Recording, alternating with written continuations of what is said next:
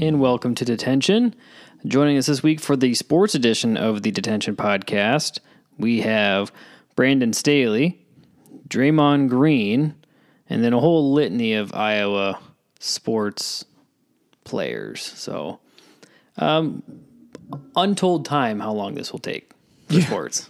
There's a whole bunch of things that we probably could talk about, and it'll probably be longer than the other two sections that we have throughout this week. But you know what? A lot of shit happened in sports. Yeah, no kidding. So, starting off, Cody, obviously with it being very close to a major holiday, I'm going to have a theme for my jokes for each episode. Got it. So, what did Santa say when he stepped into a big puddle? That's wet. It must have reindeer. Wow. Yeah. It's a bad one. Yes. I think you'll like Wednesdays, though. Okay. Again, I always have one good one out of the three, and I think Wednesdays is going to make you laugh a little bit more. That one was rough. It was rough. I like it, but it was rough. So we're going to start off with something that I saw a couple weeks ago now that was kind of interesting. I don't know how I really feel about it, and I'm sure once I get into it, you'll probably have some pretty strong opinions on it. The NCAA president, Charlie Baker, has proposed the creation of what he's calling a new subdivision within Division I that would allow the highest resourced schools the ability to compensate athletes through a trust fund and direct name, image, and likeness licensing agreements. So as prior, right, as how it is now, essentially, schools can't directly pay their student athletes based off of their name, image, likeness. It has to come through a third-party organization. What he is now presenting is that schools can directly then pay student athletes, which... Then they're contracted. Yeah, they would be. And that's kind of, I think have a point later on, is that they're trying to, in a way, list student athletes as more employees of the university based off of, I guess, the work that they do for the university. Okay. Which I can agree with that, yeah, student athletes to an extent do earn, especially football and some basketball if you're not a huge football school, generate a lot of revenue for the universities that they go to based off of their athletic ability. But this might go a little too far because we've already talked about how, well, they are scholarship players. Right. So they're already being somewhat compensated and paid to go to school. Everything's free for them. So paying them additional money seems a little bit counterproductive. I can understand how it could potentially work where they would be contracted to still go to classes. But at that point, when you're paying them as employees, what other employee do you have at a university to say you have to take these classes as well and you have to have a certain GPA? Like, no other employee in the university, I'm pretty sure, has that requirement. I know some teachers or professors have this the stipulation that you have to do research for certain things. Mm-hmm. But I don't know. It seems weird that you would have the contract. It would have to be yearly. Yeah. So they say that. But then you look at the transfer portal, and then that just goes up in flames. So and then you have to look at health insurance. You have to look at. I don't know if they would get that into the weeds of it as like legit labeled W-2 employee. But imagine. Some people are probably going to take it that way. Well, again, I think they're trying to reflect that as employee status, not necessarily as documented legally as you are a, quote, employee of the university. But they would be if you're paying them.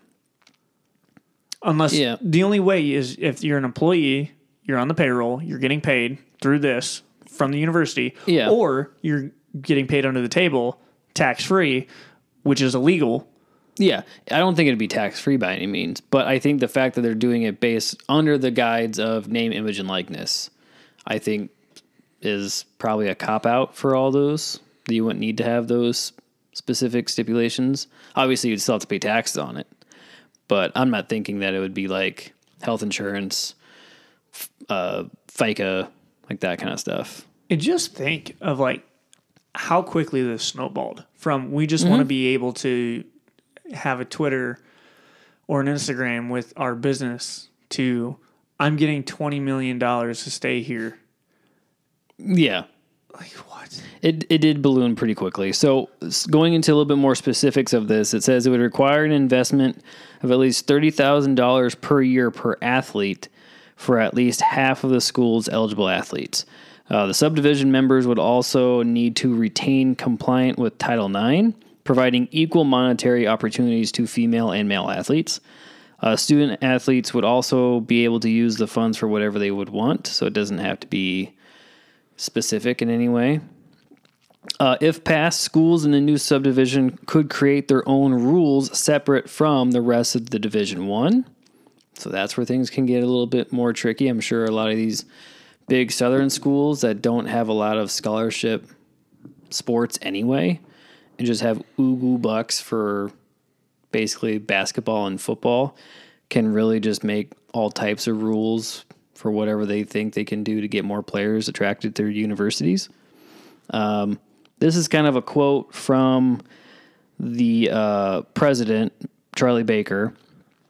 Forward-thinking framework that gives educational institutions with the most visibility, the most financial resources, and the biggest brands an opportunity to choose to operate with a different set of rules that more accurately reflect their scale and their operating model. From what I could read from the article that I saw, a lot of these bigger schools they feel like being tied down by the smaller schools in Division One and having to follow the rules that the small schools have to follow. They feel it's restrictive to them. Yeah, it's in competition. It's like the fairness of competition.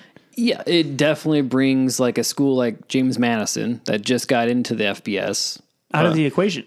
And then makes him on not an equal playing field, but at least rules-wise within the NCAA, at least competitive with Alabama or Georgia, right? The transfer portals are already fucking up competition because they can go anywhere they want. And NIL has just been kind of thrown around. Yeah.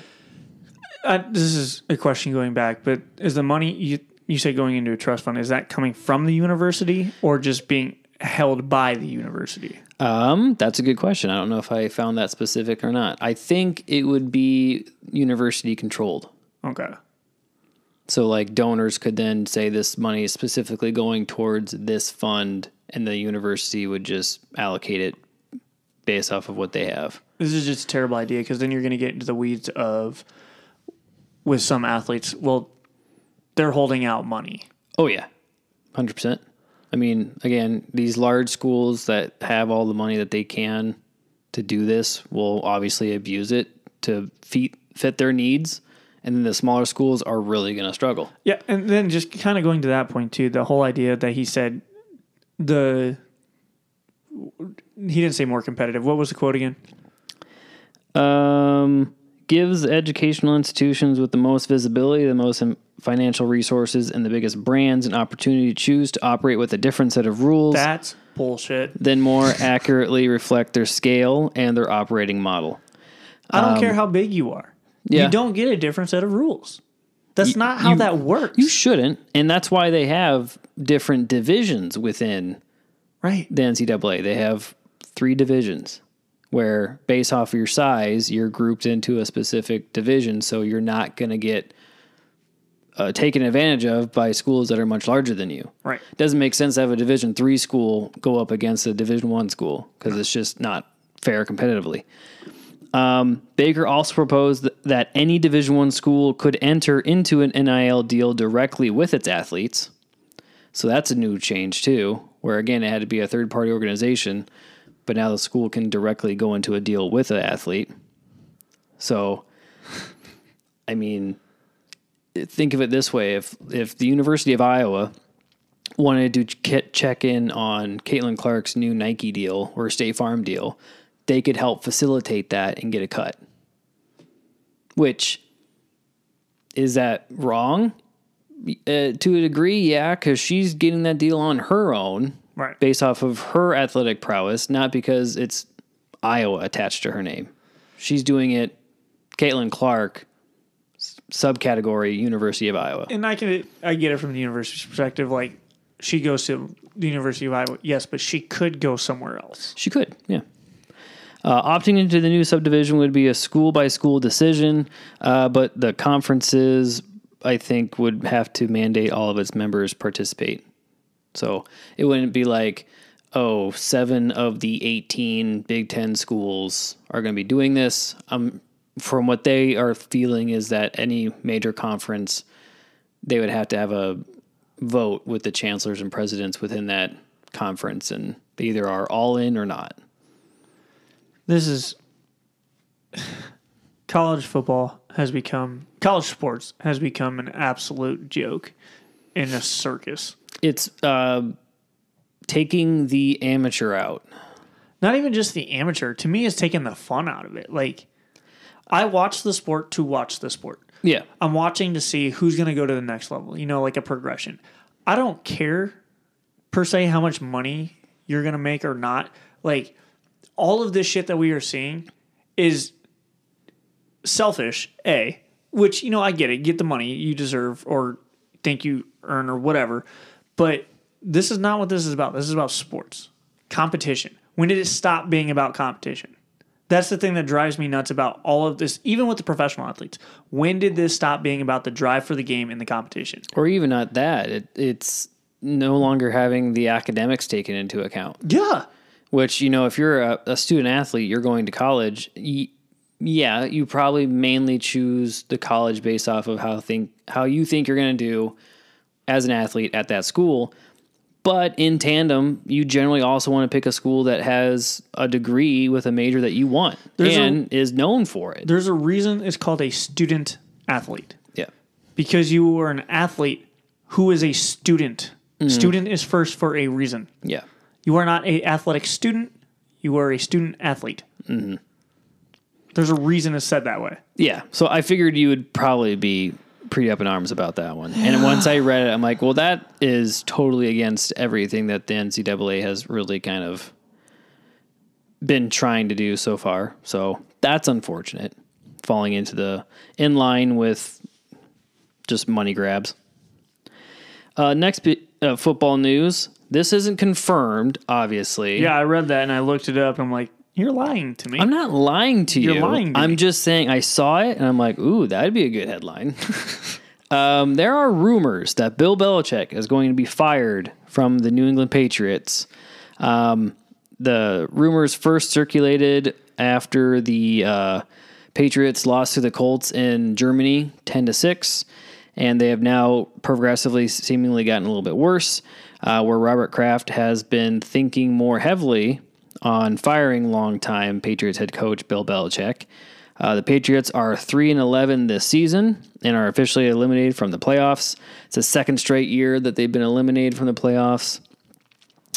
People are assuming that Kraft is going to see how the season ends in regards to making a coaching decision. Sources say Belichick has not changed the way he has been dealing with his players or coaches or executives and is not discussing himself and preparing for this year or next year as he always does. So he's keeping business as usual. As you should. Which you should. You don't want to let up to your guys like it's coming down the pike and you're just going to cash it in. You don't want to do that. But yeah, what do you think of that? Bill Belichick potentially getting fired? I don't know. I kind of go back and forth. Like, I like Bill Belichick. He's done a lot for the Patriots organization, and he is a great coach. You can't deny that he is a good coach. No, he made it what it is. Right. And you can say most of it was Tom Brady or most of it was Bill Belichick. There's an argument to be made for both. I'd say the tandem and pair. I would agree. Because I don't think if Tom Brady didn't have Belichick, I don't know if he would have been as successful either. Would he have been successful? Yes. Would he have been as successful? Probably not. 6 rings? I don't know if he would have gotten 6 rings. Right. Yeah. 1 or 2. For sure. For sure, he would have been a Super Bowl winning quarterback. Yep. 100%. But I just think that this is Belichick's worst year since Brady started. Mm-hmm. I don't think it's fair to jump down his throat this much, and it's because he's won so much. Oh yeah, right. Things change. Look at Greg Popovich, right? Mm-hmm. They went to the playoffs for 20 or 22 years in a row, and then Kawhi Leonard leaves, Manu retires, Tony Parker leaves, and then Tim Duncan retires. They're not great, and they haven't been great. And even now that they have 1B, they're still not great. But they're still giving it to Coach Pop because Coach Pop knows what to do. And we've talked about that a little bit too. I think he's still president of basketball operations. So he can also make that decision. It's a little bit inside baseball there. But like, he knows what to do. And organization, even though he's president of basketball operations, the owner can still fire him. True. They definitely have that outright power to do so. So they haven't gotten rid of him because they know he knows what he's doing. Yes, they've had like 5 bad seasons, but it's not that they haven't made any progress. Mm-hmm. They're just playing against really good competition, and their players just aren't up to snuff right now. I see that with the Patriots. Their defense is good. Their defense is very good. Their offense right now is very incompetent. They just haven't been able to find anything that works. Mm-hmm. That's unfortunate. I'm not saying this is all the reason, but like they've had a lot of offensive line issues. A lot of their receivers have been injured. Mac Jones could have get it done.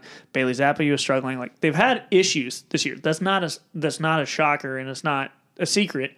Mm. But to me, people like asking him to be fired. It's like, do you not see what he's done for the last 22 years of his coaching here? Like, he's done a lot. Give him some credit and give him some grace. Yeah, I wouldn't. If I was a Patriots fan, I wouldn't be calling for him to be fired by any means. I think also if Robert Kraft is looking to fire him, I think he's jumping the gun. And honestly, there might be something between Kraft and Belichick that we don't know. I've heard that there might be some issues between those two, so maybe this is his like reason to get rid of him. But as a coach, without knowing anything behind the scenes, I don't think he should be fired for one season. I think if it's like 3 seasons. So if he does bad next season. I think because it's been 2 so far. I think yes, it has progressively gotten worse. I think if next year he goes like 5 and 12? Yeah. Okay, probably time to call it quits. But I just don't see this being the reason why we have to let him go. Yeah, I wouldn't say that either.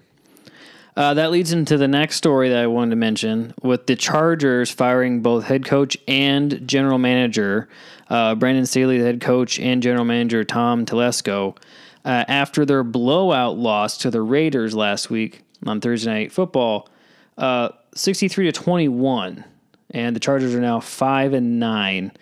The Chargers officially named linebackers coach Giff Smith and interim.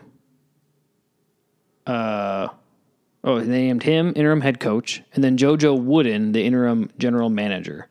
I want to get into this because the potential candidates for the replacement going into the next season, and we'll list them off here, is Detroit OC Ben Johnson, who I would say based off his, I always hate this, how offensive or defensive coordinators, after having like one really successful year with a team, are automatically getting thrown into like the head coaching position at a different franchise.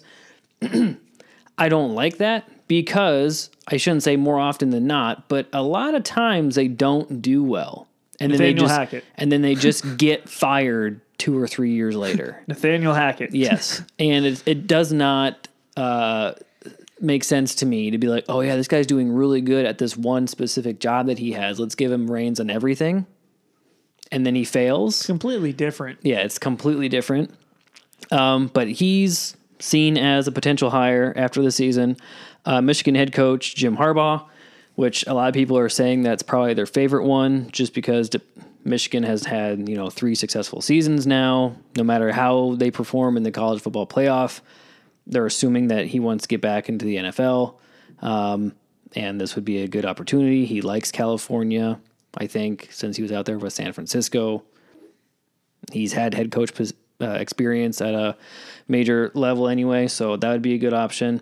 But they're also thinking about Bill Belichick potentially as being the head coach of the Chargers, which, again, the likelihood of that happening, I wouldn't necessarily see Bill immediately jumping from the Patriots to the Chargers. They're in very much, except for having at least a competent quarterback in the Chargers with Justin Herbert, very similar boats otherwise, where they have some good pieces here or there, but overall it's still kind of a rebuild for most other things. Taking a job literally on the complete opposite side of the country just to do the exact same thing that you would have done at the previous spot doesn't make sense to me. So I don't know why they would really throw that out there. And then former Cowboys head coach Jason Garrett was also thrown out there. So, I like Jason Garrett. He's a nice guy. I don't think he's really necessarily head coach material anymore. I like him as a sports commentator opposite of Tony Dungy. Like the two of them being former players, former head coaches, being relatively successful. Obviously, Tony Dungy being way more successful than Jason Garrett. But I like that dynamic that they have. And they obviously have the mind for offense and football. So I like that a lot more for them anyway. Basketball news. Well, you put this one down. I'll talk on it, but I didn't know if you had anything on it. I have some things. Go for it. Draymond Green officially, when it first happened, was listed as an indefinite suspension. Yep. So not having a time frame for his return. But Draymond Green was again ejected. Was it the second time this season? I think it's like third or fourth. This time for purposely swinging his arm into Suns center Yusuf Nurkic. Yep, there we go. And I say purposefully. Oh, I couldn't agree more. He doesn't necessarily say purposely. Yeah. Now, he is in mandatory counseling and is expected to miss the next 3 weeks, which is about... At minimum, which is about 12 games. It's his 20th ejection of his career. Green did apologize after swinging his arm and hitting him freaking hard as shit in the face. Yeah. But it said that his actions were unintentional, quote, saying, "As you know, I'm not one to apologize for things I meant to do, but I do apologize to Yusuf because I didn't intend to hit him." Said that he was trying to sell a foul by flailing his arms when he was being guarded by him. Have you watched the video? Yeah. That's the video that's attached in our doc. He wasn't fouled. He didn't even have the ball. He was and I think back to back with him. There's no foul. You can't can't commit a foul in that position.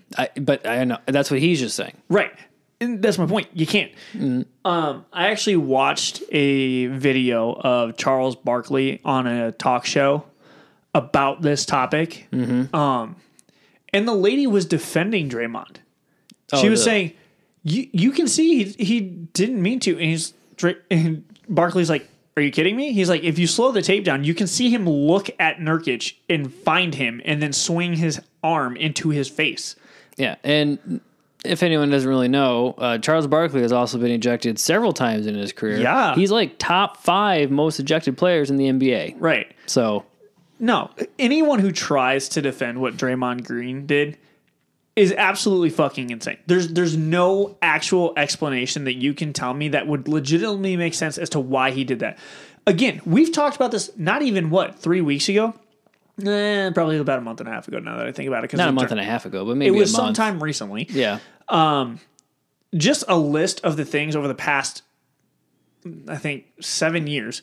Kicked Steven Adams in the balls twice. And LeBron James. Yep. He's elbowed a couple people. He stepped on Domantas Sabonis hard. He swung and punched Yusuf Nurkic. He actually straight on punched Jordan Poole during practice. He choked out Rudy Gobert during a game. You can't do these things. And for him to say, "Oh, I didn't mean to do it." Yes, you did. We have replay and we can see everything you do is intentional.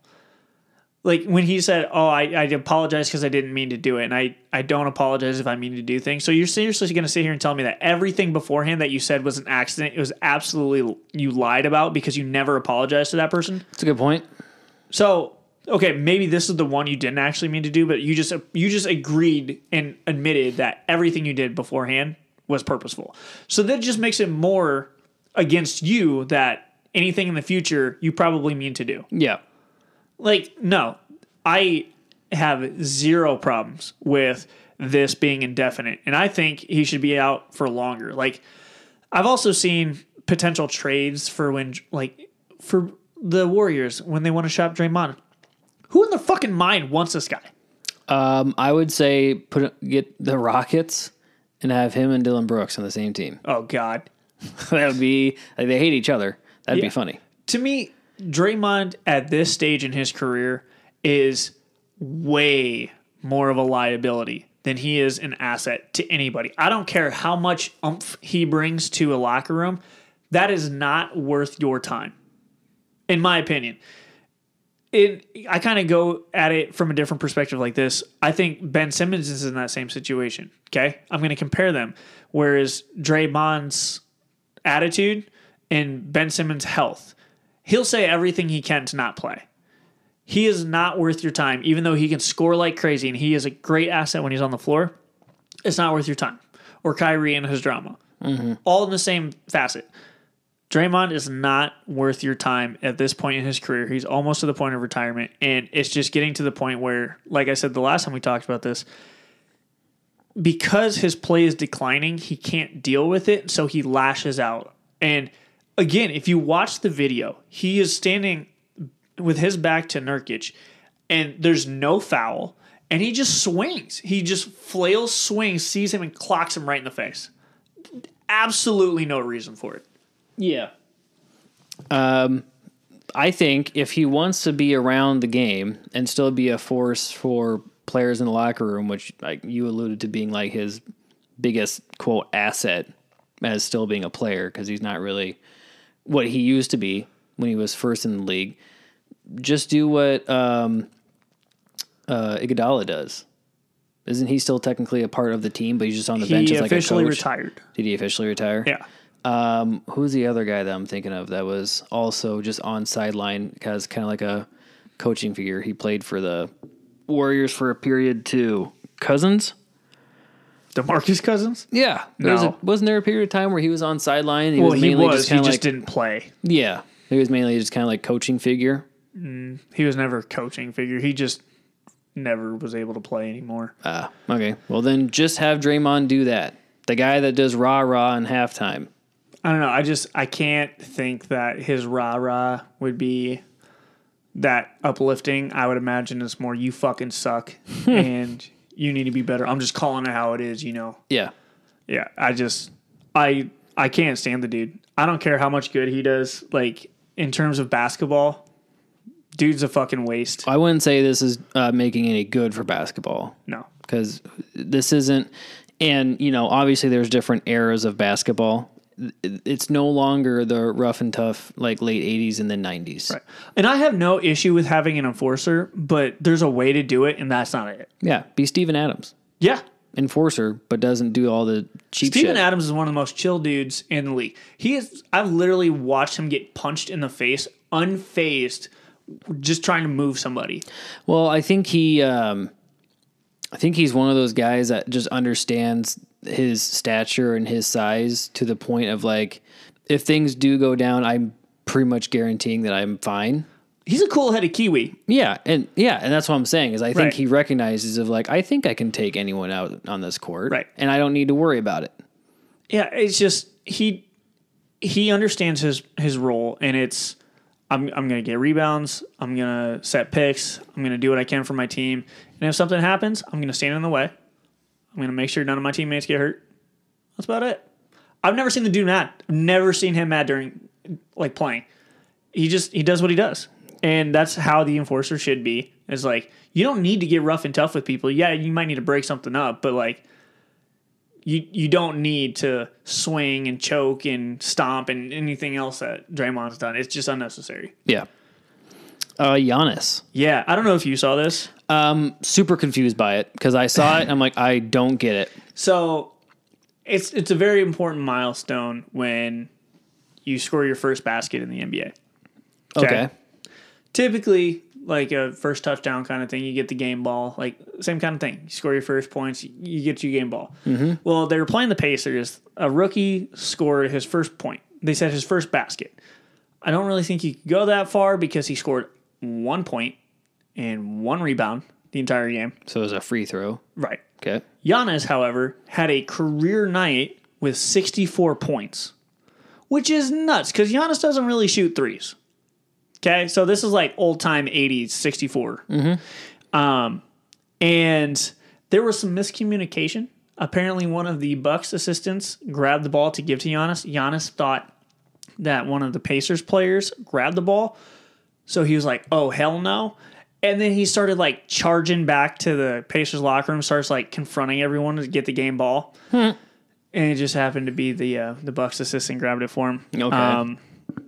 But I thought it was pretty funny. Just wanted to mention it because it's like, wowza. I don't know if you saw this, but a couple games afterwards, Jalen Brunson for the Knicks scores a 50-pointer. Okay.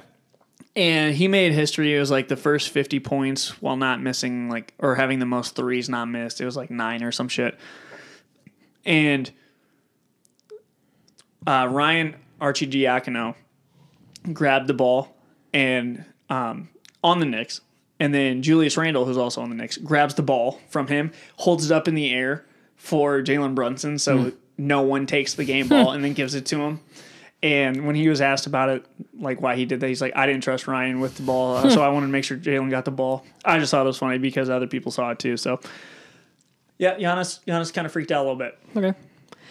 Something before we move on to Iowa sports that isn't on our list that I just thought of, and probably should mention, is that Keegan Murray had fucking milestone in his just second year with the Kings, where he had, and this is 2 records, 1 franchise. Yep. He had 12 threes in a game, which is the franchise record for the Kings, but he made 11 of those in a row, which is an NBA all-time record. Yeah. And he only shot it 15 times. Yeah. So he was 12 for 15 from 3. And he 12 for 13 from 3. 12 from 13? Yeah. He was 12 for 13 from 3. I thought it was 12 and 15. No, because he ended up the night with 47. Yeah. But he didn't just score all threes. He got free throws and other points in there. Right. Yeah. Anyway, he had career high 47 points. And when he was later asked about his performance, he says that sometimes, and he says this happened in college too, where I would just have blackouts and I just wouldn't miss. So he's like, it was just one of those nights. I'm like, that's awesome. But it always makes Iowa look good when you have someone with that type of skill set who, I mean, he set an NBA record last year for most threes by a rookie, and now he's doing this, and he also had the most youngest NBA player to have that many points since Kobe did it, which that takes you back to the 90s. Yeah. That's a whoa. Yeah. That's good. That's good on you. All right, Iowa sports. A bunch of different things. We'll kind of run through them here pretty quickly. A couple of transfers that we wanted to mention since the last time we talked about it. Deontay Vines, wide receiver for Iowa, and then Joey Labas, a backup second string technically after Hill, after Cade got injured and Hill came in. But Joey Labas enters the transfer portal. The only thing I'll say about that is what pisses me off is what you tagged me in. Videos of Labas just nailing receivers in stride. Perfect balls thrown in stride in practice. A couple of those were Deontay Vines too. Against the Iowa defense. I don't know if it was starters though. I couldn't make out if they were the actual defensive starters for Iowa, but there was a video that was circulating that was released that showed Joey Labas throwing absolute dimes and being very effective and efficient in a lot of his plays that they were showing in the video. Now, obviously, it was cut together, and okay, cool. Those were 10 plays out of 50 or 60 that day, right? And who knows what the rest of them looked like. But the fact that he was able to do that shows that he has probably a little bit more potential than what maybe was given to the media during the season. Yeah. To say that, oh, well, Deacon Hill is just that much better that Joey Labas can't start any of the games since McNamara went down. And we saw how Deacon Hill looked, and so we could only assume that Joey Labas was absolute dog shit. And no, he was not absolute dog shit. Yeah. He was polished, maybe dog turd. Yeah. Which, if it, a polished pile is better than a steaming pile. Yeah. I guess. But yeah, Deontay Vines also transferring out. I'm not terribly upset with that. I know you are a little bit more than I am, just because the potential probably could have been there if given a little bit more of a consistent opportunity. So, like, if McNamara stayed healthy all of next season, who knows what Deontay Vines could have done, since he was showing at least some glimpses here in the season, more sporadic than in years before, because years before he was pretty much a non-factor. But he'll also be leaving. Phil Parker, the defensive coordinator for Iowa, officially wins the Boyles Award, which goes to the best assistant coach in the country. So shout out to that. He was the only defensive coordinator in the finalists for the last 5 finalists. And I forgot the quote that I think I told you about, and I didn't put it in my notes. But he basically said that, well, I'm the only defensive guy here. Everyone else is offensive, and I'm paraphrasing. He's like, all the other guys are offense. I don't have to. What is it? You guys get 4 downs to get a first down or something like that.